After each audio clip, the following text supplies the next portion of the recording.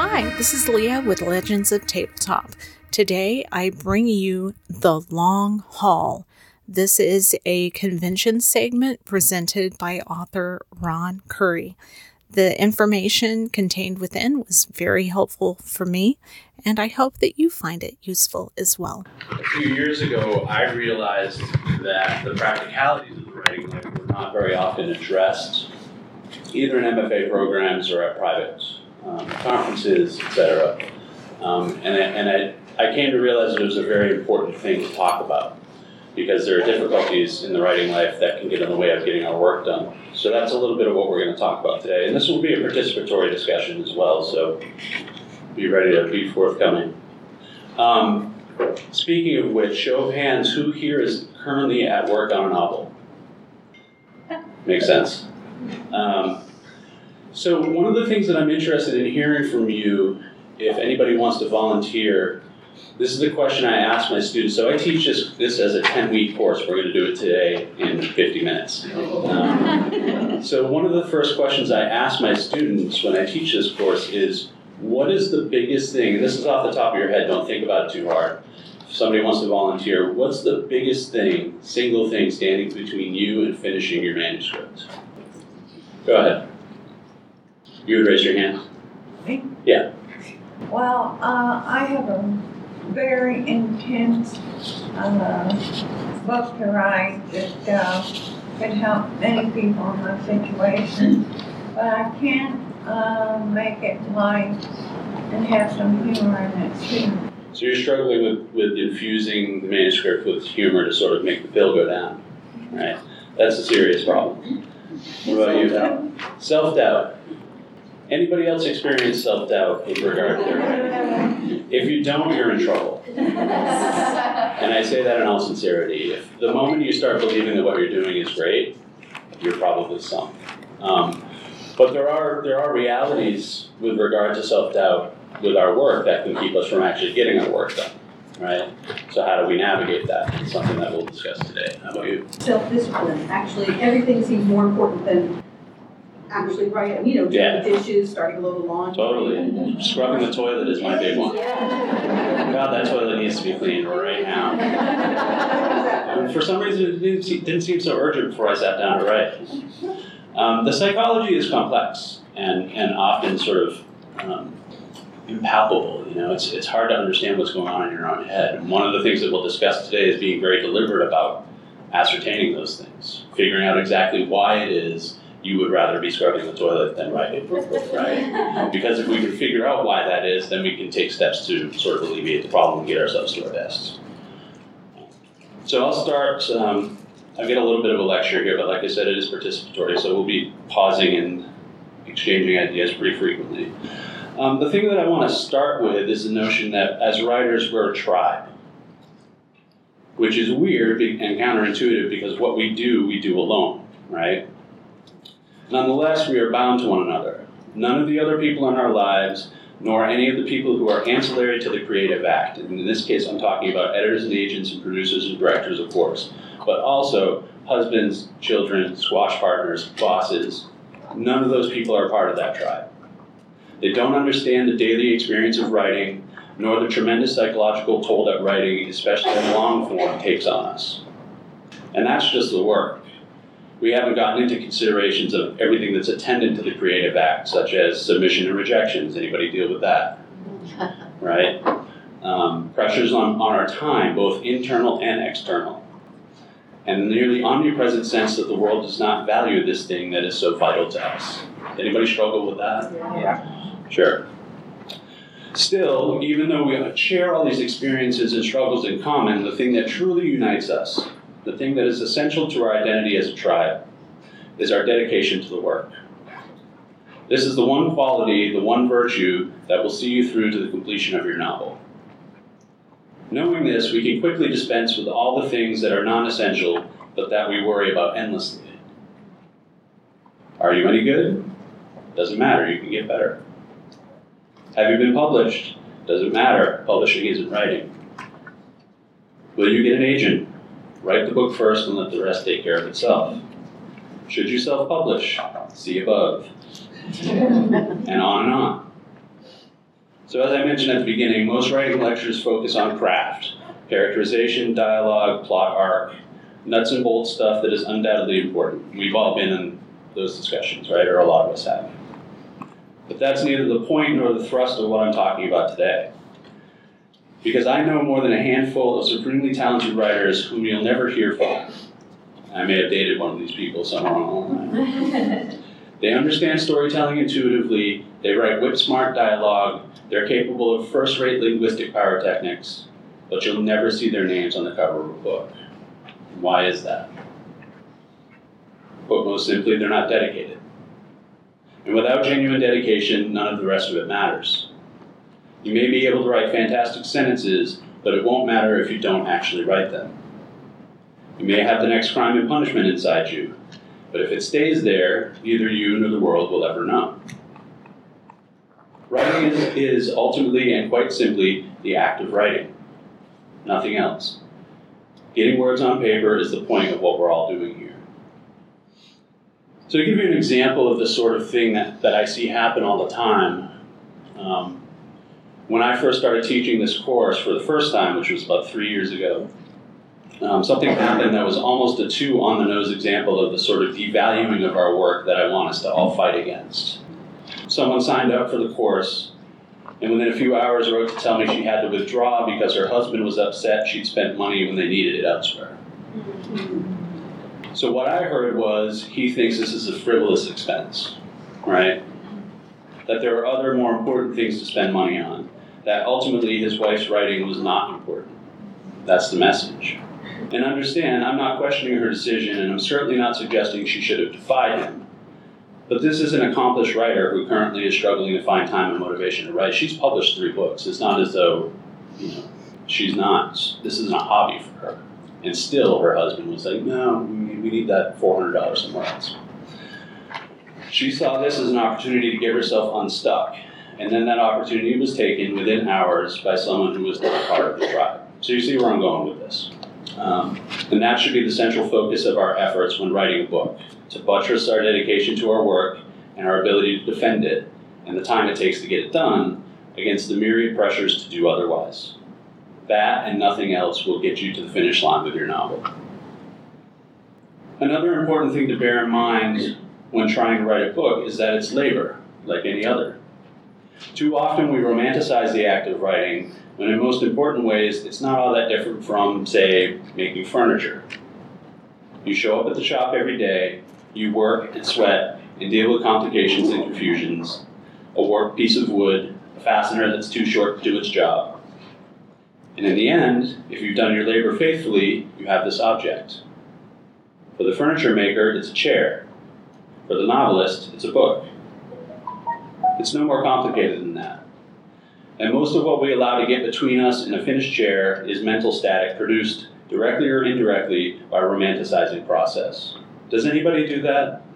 And then you sit down at the desk and you're like, oh, this is such a rarefied pursuit. I'm not suited for this. I'm not built for this. Like, this is a special thing that I'm not capable of. Some common examples of that sort of romanticizing. One, we wonder if we're talented enough or good enough or what have you.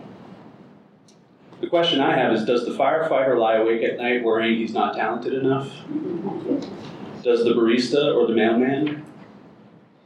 After 4 books, countless stories and poems and screenplays, I've reached the conclusion that considerations of talent, by and large, are for dilettantes. And I really mean that. Regardless of where they are in their development or how much innate talent they possess, writers write. It's that simple. Talent in and of itself is a poor substitute for a solid work ethic and determination bordering on the psychotic. It's true. What I'm asking of you sounds so simple that it's almost reductive, right? You're probably sitting there saying, well, yeah, of course I got to get my work done. And yeah, of course I have to be dedicated to it. What I'm trying to impress upon you is the level of dedication necessary to really get this done. And when I say bordering on psychotic, I'm not joking. George Orwell said, quote, "Just write every day of your life. Read intensely, then see what happens." Most of my friends who are put on that diet have had very pleasant careers. It's a very British way of saying it, but very pleasant careers. The second thing that we tend to do is compare our work negatively to that of other writers. Anybody here guilty of that? You read something that really blows your hair back and you're like, oh, I can never do that. What's the point? I'm just going to throw my computer away. I have actually thrown my computer across the room several times. Frustration. Yeah, it never changes. Congratulations. This is what you've chosen for yourself. How many of you have read something that you really admired and then immediately despaired of ever writing anything even half as good? Often referred to as the anxiety of influence, it's a phenomenon that happens to all of us and is difficult to avoid. Given that in order to write well, we must not only read widely, but pay particular attention to the books we most enjoy and try to figure out how they work. I call that reading with intent. You know, you can read as a reader, and you should. You can also read as a writer, and those are two different things.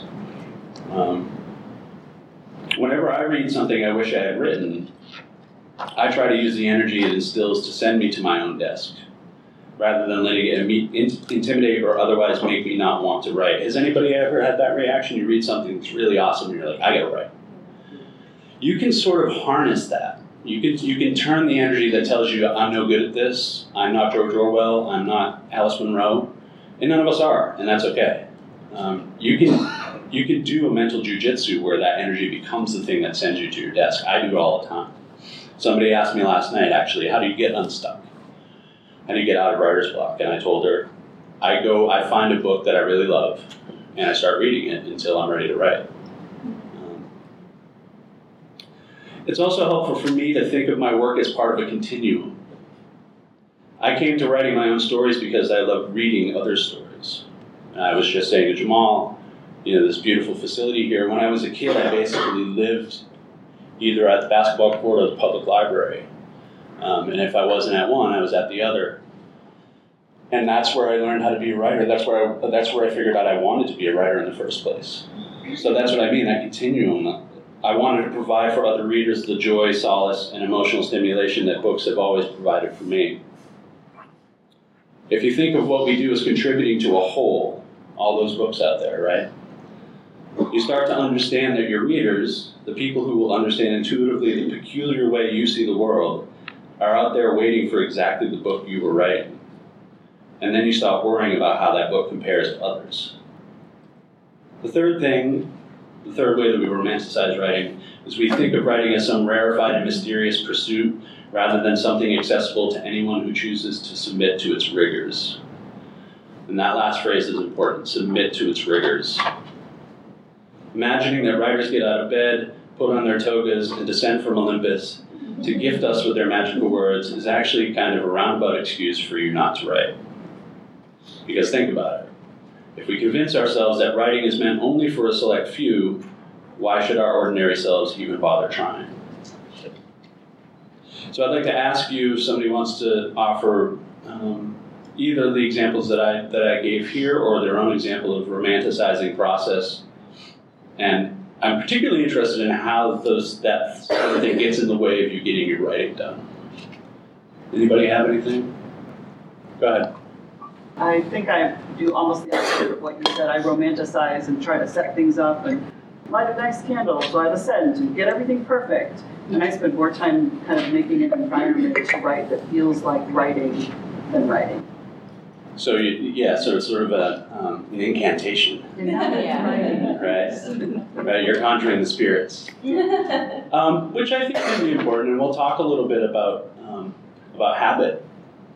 Regardless of what your habit is, if you are, and we'll get into this, but regardless of what that habit is, it might be helpful.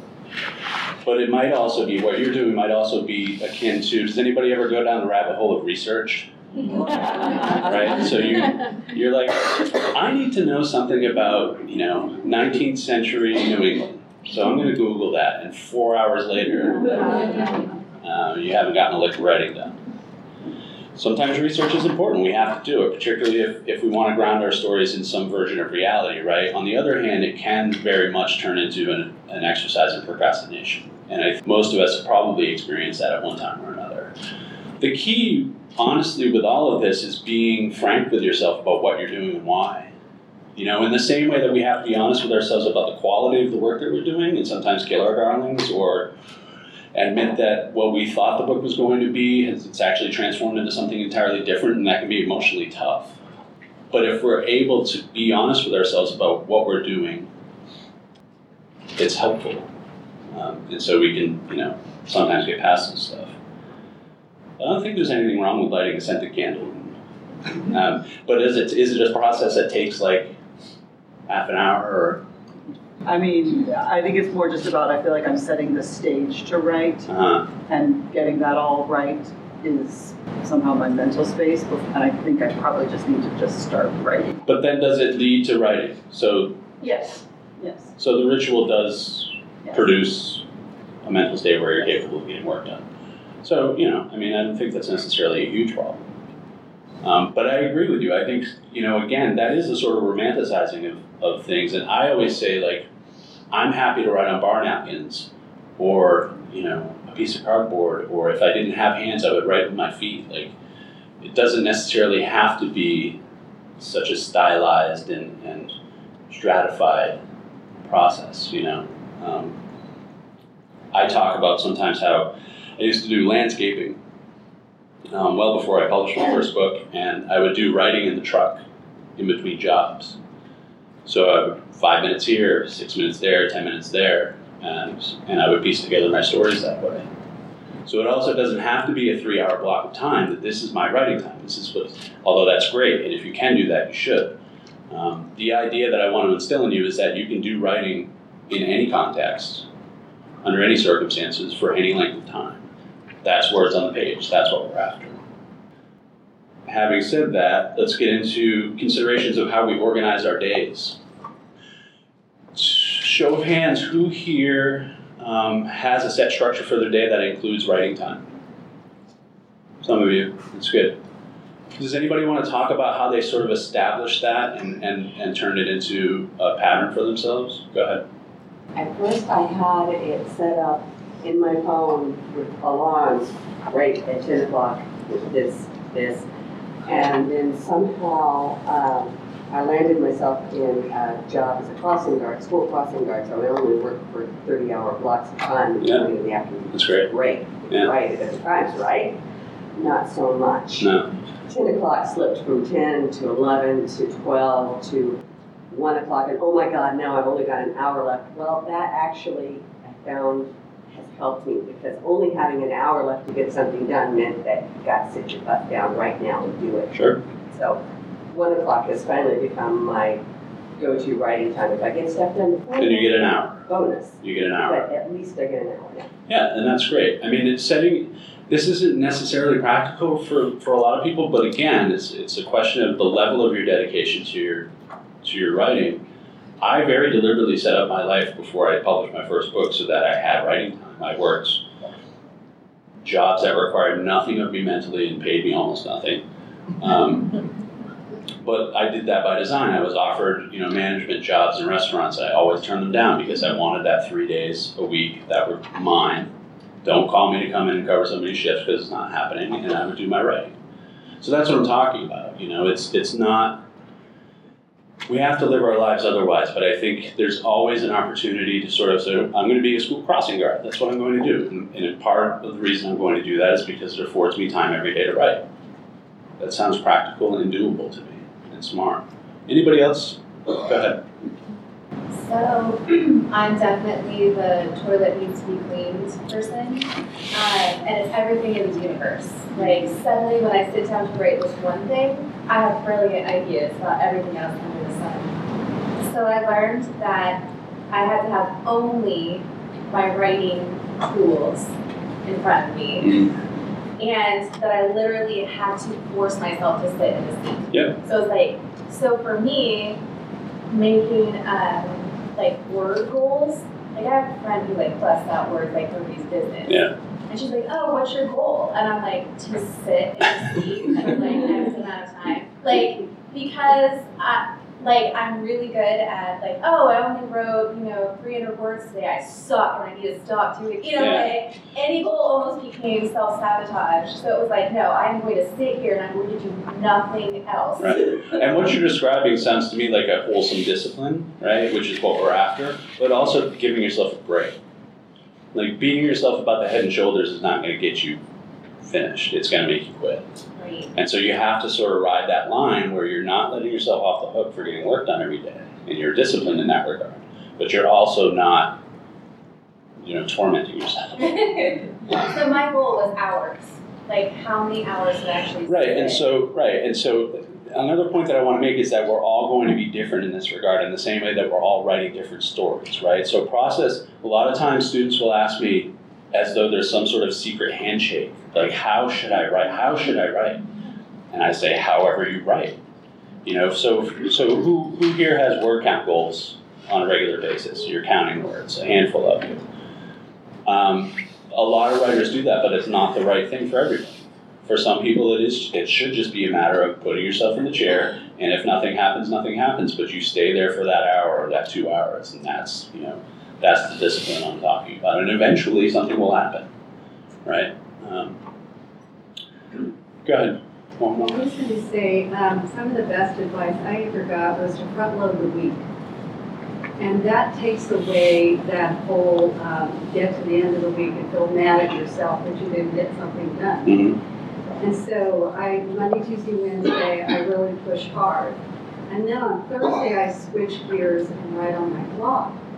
And I found out something that surprised me, and that was that my muse, if you will, I will.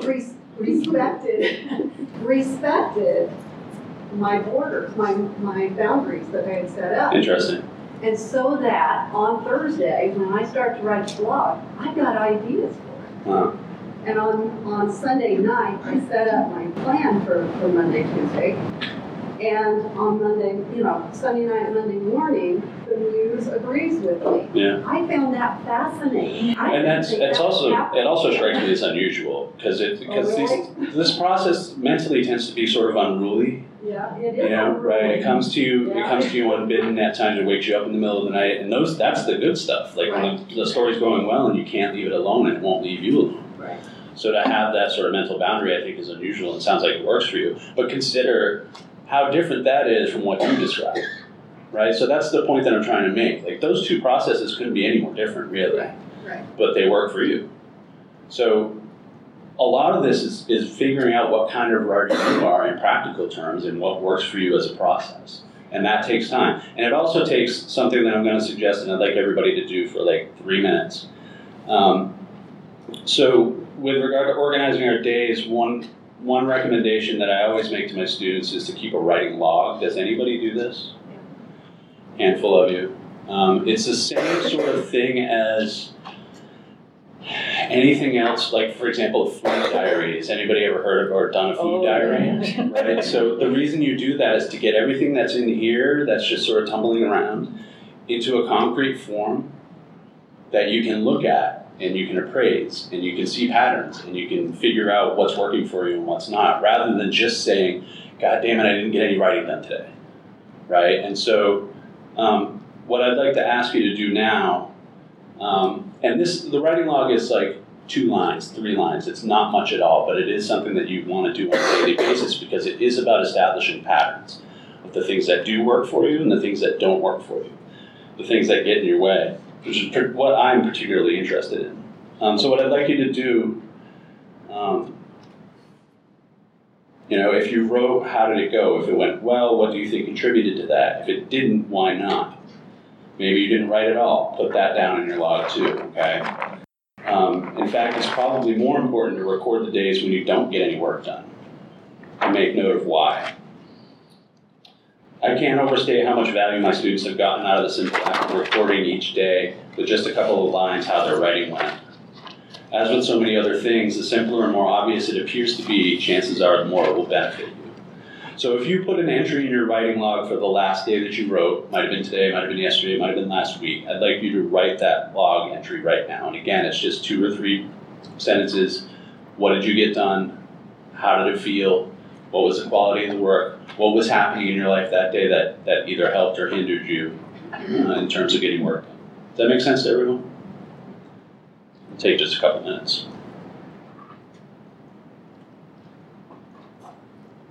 So how did that go? Anybody want to give us what they've got? Last day I wrote, it felt great to reach out to 2 aunts. I felt happy and I shared what I wrote with my mom and I put things in the mail, and even though it was the letters, it's like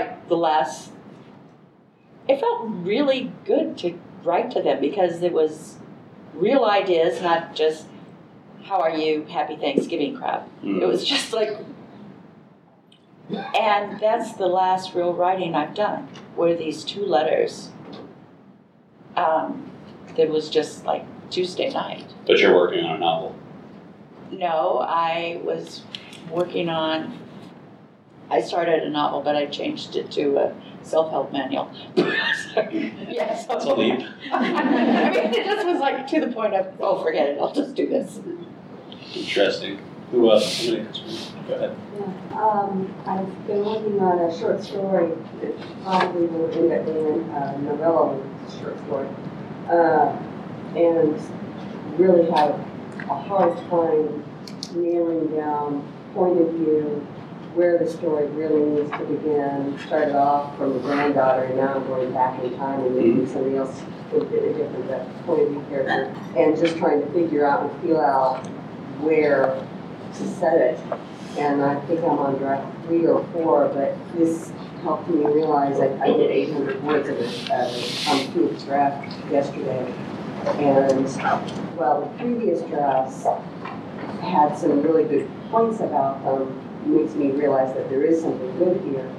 This draft made me realize that while it's going slowly, I'm just sensing a lot more depth and meaning in everything that I put down on page so far. That has not happened. And I think this is a good sidelong example of the ways in which even just doing this once can sort of give you a different perspective on your process and what's going on with your story, right? You're thinking about this deliberately, instead of just, again, everything just floating around in your head. Like, look, is it going well? I don't know what's wrong with it. Like, none of that thought process is helpful. What's helpful is to get concrete things down on a page that you can look at and say, okay, this is the problem. This is what's going on. And this is maybe a way in which I can deal with it, right? Go ahead, one more. I'm taking all these classes and conferences, but I'm not actually sitting down to write. I need to structure my life in such a way that I get up at 5 o'clock and write for 2 hours before I start work. I am learning a lot, but I need to, in all capital letters, do the work. That's absolutely right. And I'll tell you one thing, my writing days, the form, the shape of them change, usually like on a 6 or 8 month clock. My latest pattern is to get up sometimes as early as 3 o'clock in the morning to write. And I don't have to go to another job.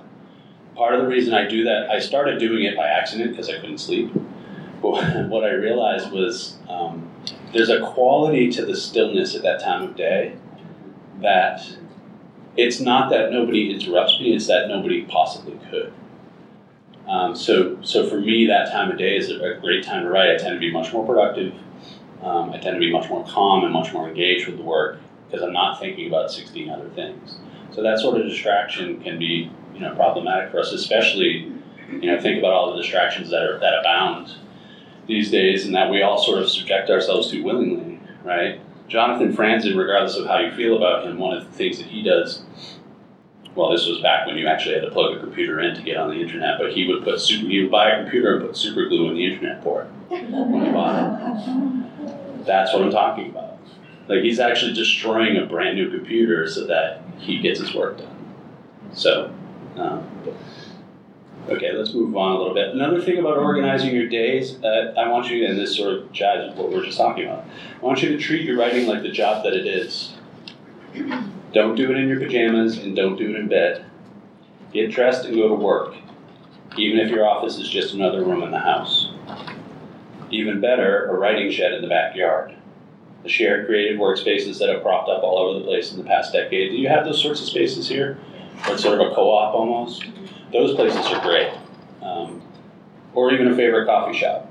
The idea is to put your brain in work mode the same way people do when they perform a regular job. Get up, get dressed, go to work. It's a very simple thing that you can do, and I think you'd be surprised if you don't go through that process. Try it, and you'll see that it's sort of like putting a horse in yoke, anybody ever watched The Dog Whisperer? Remember that show? So he would always put these little vests on the dogs that had pockets. And he would put bottles of water in the pockets, and the way he described it was that it put the dog's brain in work mode, and it made them more disciplined, and it made them just go. It's the same sort of thing. It's a trick that we can play on ourselves. So that's sort of what I'm talking about. Also, and we talked about this a little bit with your example of the incantation, pattern and habit can be powerful tools for getting your writing done. If you're a creature of habit, make a habit of writing. Same time, same room, same chair, same desk, same pen, same lamp, same everything. On the other hand, and again, this speaks to everybody's process is going to be different. Some writers benefit from upheaval. Does anybody here need chaos? Yeah. Jack Kerouac wrote On the Road in 6 days, high as a kite on Benzedrine. John Kennedy Toole wrote A Confederacy of Dunces in the grip of great personal failure and burgeoning schizophrenia, which I would not recommend to anybody, but the point is, if you're a chaos writer, so be it. This is the level of dedication I'm inviting you to consider, that your work can ultimately be more important than your life. The stories you want to tell are unruly and chaotic, and it's probably helpful for you to write those stories the same way. Piecemeal, bar napkins and store receipts, in stolen moments when you're supposed to be working or paying attention to your kids. The point ultimately is to ascertain what kind of writer you are, organized or disorganized, deliberate or impulsive, and then play to your strengths, setting your life up in a way that best serves your work and inclinations. So we sort of touched on this a little bit, but I like to think about it a little bit more deliberately. Is your life set up ideally to support your work? And if not, what do you need to change? Anybody want to talk to that a little bit? Go ahead. I'm going to have the opposite problem. I write best in chaos. My life has gotten too calm. And it makes it difficult. You could go rob a convenience store or something. That would probably shake things up a little bit. Well, you did. I don't have any specific sort of prescriptive suggestions for that sort of thing, but maybe. I have a question. Go ahead. One of the things I've been trying to do, I've got 2 projects started that are totally different than anything I've ever written. Mm-hmm. That feels a little bit chaotic. Yeah. And they sort of get the atoms bouncing off of each other, right? That's what I was going to suggest, is that it doesn't necessarily have to be, it doesn't necessarily have to be running your life into the ground. It can be as simple as a shift in perspective, right? So does everybody remember the movie Dead Poets Society? Yes. So you remember when he makes them do that silly exercise where they have to stand up on top of the desk and take a look around the room because it lets them see the room anew? That can be a form of chaos, is changing your perspective on your work, and you can do it 100 different ways. So you can have a software dictation read it out loud to you. You can read it out loud to yourself. You can typeset it. You can actually do that on your computer now. You can typeset it as though it's set up for a book and read it that way. You can change the font, like anything you can do to change your perspective on the work. Because one of the things that we generally struggle with, especially when we start getting into the weeds with a novel, is we can't see it anymore. We kind of go snowblind, right? You have no idea what the story is or if it's any good. Changing perspective can be a huge tool, a huge help in dealing with that problem. So that's something worth thinking about. Something else that I want to discuss is accountability. Anybody struggle with accountability to themselves? I'm going to get some work done, doesn't happen, right? The plain fact is that most people aren't natural self-starters. The majority of us struggle to get things done over a long timeline without someone looking over our shoulder. So what can a writer do? Simple. Find someone to look over your shoulder. Other writers specifically, as opposed to your family or friends, who probably have neither the critical acumen to judge your work nor the emotional distance to tell you the truth about its quality. Find fellow writers, set up a schedule with word count expectations and regular meetings, and use each other for accountability. I have a lot of students who have done this. It can be a powerful incentive to have someone waiting for you to produce words, and moreover, given that writing is such a solitary pursuit, and we are by nature social animals, even if you don't need help with motivation, a writer's group can help get you away from your desk and into the company of like-minded people who value writing as much as you do. I often lament that I didn't have this kind of companionship when I was a kid, furtively writing stories in the privacy of my bedroom, while other children whooped and hollered and played home run derby in the streets.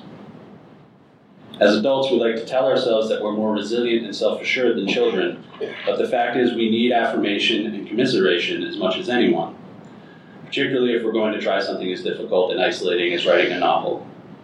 And so I want to ask, does anybody have experience with a writer's group, in a writer's group right now, and has it benefited your practice? Anybody want to talk about that a little bit? Go ahead. I'm in a critique group that meets every Thursday, and we can submit 10 pages to each other every Thursday. Can or have to? Excuse me? You can or you have to? You can, Okay. and I make sure that I have my 10 pages every week. And would you, if not for that expectation, do you think? I would try really hard, and then I Yeah. accountability, is help. Right. It's a big help for a lot of people. I've had a lot of students who, I do this class privately, so I'll have, say, 10 or 12 students, and we'll do the 10 weeks, and then almost inevitably, at least half of them will break off into their own writers group because they've come to understand that having that weekly expectation and the companionship of people who are engaged in the same really difficult thing that they're doing is hugely beneficial for their work. So we shouldn't underestimate, if you're not part of a writers group or you haven't done it before, I think talk to somebody who is, because I think by and large they will tell you it's been a huge help for me. And then the last thing I want to talk about is failure. It's going to happen. Over and over, every single day. It's inevitable. So get used to failure and stop fearing it or using it as an excuse to not write. Even more than for the rest of humanity, failure is a novelist's daily bread. At the moment of conception, a novel is perfect. Has everybody had this experience? You get the idea and you're like, that's going to be good. And then you start writing it. With each line you write, it becomes more and more flawed until you write the end and realize you have to start working on fixing every micro failure along the way so that the thing you spent the last 4 years creating less closely resembles a steaming pile of dog shit. Does that sound like hyperbole? Yeah. Does it sound familiar? It's not hyperbole. Every good book you've ever read began its life as a loosely connected series of dull scenes and half-baked ideas, all recorded with the syntax of a fifth grader. This is the wellspring from which great literature is born. Not very glamorous, not very glorious.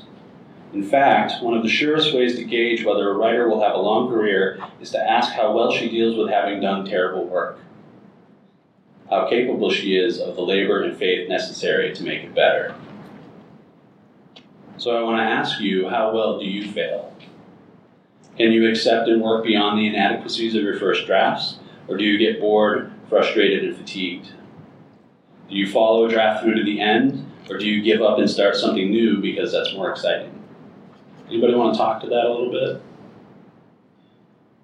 Do we have people here who start new books and they get about 50 pages in and they're like, I have this other idea that seems a lot more appealing all of a sudden? Yeah, go ahead. Well, when I'm writing, this is actually the first time I ever did an outline. But the first time I was writing this, about last month, I decided it was all wrong. I needed to change the main character, and I put it aside and started something else. And I waited for that to get ugly, and I hated it. Yeah. The original thing, but usually when it gets ugly, there's always some other idea that's been sitting out there. That I'm going to go do that instead. Well, that actually kind of works if it sends you back to the other, because we do have to set our manuscripts aside sometimes, right? Like when you go snowblind, you can't see it anymore. Other people's eyes aren't helping. Sometimes the only thing you can do is put it aside. And then you take 2 months, 3 months, 4 months, and you go back to it, and you have the experience of, I read my books, and I don't even recognize them as my own work anymore. I mean, I have my first book came out in 2007. I don't know those stories anymore. So we gain perspective through time. And so if you can pinball back and forth between projects, that could actually be an effective strategy for you if it sends you back to that thing rather than just a conga line of new projects that you never finish any of them, right? You have a conga line. Yeah. How do you successfully queue up those ideas so you don't lose, which is probably a good premise, but also don't get sidetracked by it? I'm not quite sure I understand. If queue up the... Well, as a creative person, you get story ideas, they hit you, but like you say, you need to pay attention to the draft you're working on. Do you have a system, like a notebook, a journal? How do you keep track of fresh ideas that you might want to go to after you finish the first? Yeah, I'll write them down. But staying focused it's different depending on what I'm working on. So I do screenwriting as well. The sort of the immersion and level of concentration necessary for a novel is much greater than it is for screenwriting. So I can juggle screenwriting projects with maybe a little freelance work or what have you. If I'm working on a novel, generally speaking, I have to be working on that. So it's a little bit different. But regardless, if I have an idea that I think has heat, I'll put it down somewhere. And sometimes it'll pull me away. Sometimes, we don't always get to choose what we write at any given time. I tend to demystify, obviously I demystify the writing process, but there is, even though it's not mystical, it is mysterious, right? And then we don't always know what's happening or why. We sort of have to follow our instincts. And sometimes stories will present themselves to you and say, hey, this is the thing you need to be doing right now. And they don't really care whatever it is you might have been working on up to that point, right? So, I mean, again, it boils down to knowing yourself and being honest with yourself. So if you have an idea that really has heat and it feels super urgent to you at this moment, that's probably what you should be writing. Which is not to say that you should give up every time it gets difficult and go on to it's like, trading in spouses or something like that when things get boring. Can I speak, please? I'm sorry? Can I speak, please? Actually, we're going to be doing questions. We're almost out of time, too, so. This is about my big experience of being shut down, of saying some very important things. I realize you have to go through the hearing, but I do not understand why, people haven't recognized what I have to say. Well, I'm sorry to hear that. I am opening it up to questions, but not to monologues necessarily. Do you have a question that you wanted to ask? Well, I asked you a question and it was just, it seemed like you couldn't answer it. And on accountability, I have not been able to write for over a year. I lost a dog of 20 years, and I am dealing with a friend who has pancreatic cancer. Mm-hmm. And my accountability now is that I'm seeing a minister. And I said, how many times can you see me? And he said, every time you have a chapter. Oh, well, that's good. Especially if he's a man of the cloth. Accountability is accountability, but then if you're talking about the clergy, it's a different kind of accountability. Well, I'm glad you found somebody. But I would also recommend probably a writer's group, I'm starting to find out. That's great. So that's just about it for us. If anybody has any questions, we get about 5 minutes. If they have any questions they want to ask, go ahead. I don't know if this is a 5-minute question, but just kind of some ideas on how to change your perspective. I've got a book that I've been working on in my head. It's a wonderful, plot, it's a wonderful everything, but then I get into it and then I just get so hung up. I stop, Do you get bored? Pardon? Do you get bored? I don't get bored, I just get, I'm going to go next. Yeah. Who was it that was saying you did an outline for the first time? Yeah. Did that help you? Was that helpful in getting past that point where you tend to turn away from something? Like structuring it in advance? Yeah, even though that's not where I'm going, sort of, but I know I know there's an endpoint. Yeah. But I'm sidetracking a little bit, but I'm getting there. So maybe that's, have you tried outlining before? Maybe if you game it out a little bit in advance, that might be helpful. That would be the first thing I would do. My problem is I write slowly, and it just writes itself. Sure. Then trying to write a book is difficult. It's a much bigger fish to fry. Yeah. Speaking to that, there was somebody that I was following for a while online, and she was saying when you're writing a novel and you get to one of those points where you just go, what happens next?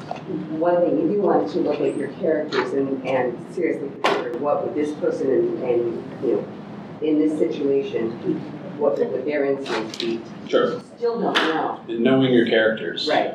If you still don't know at that point, you probably have some ideas on where the character is going to wind up later in the story, and they might even have ideas for specific scenes. Go ahead and write those scenes.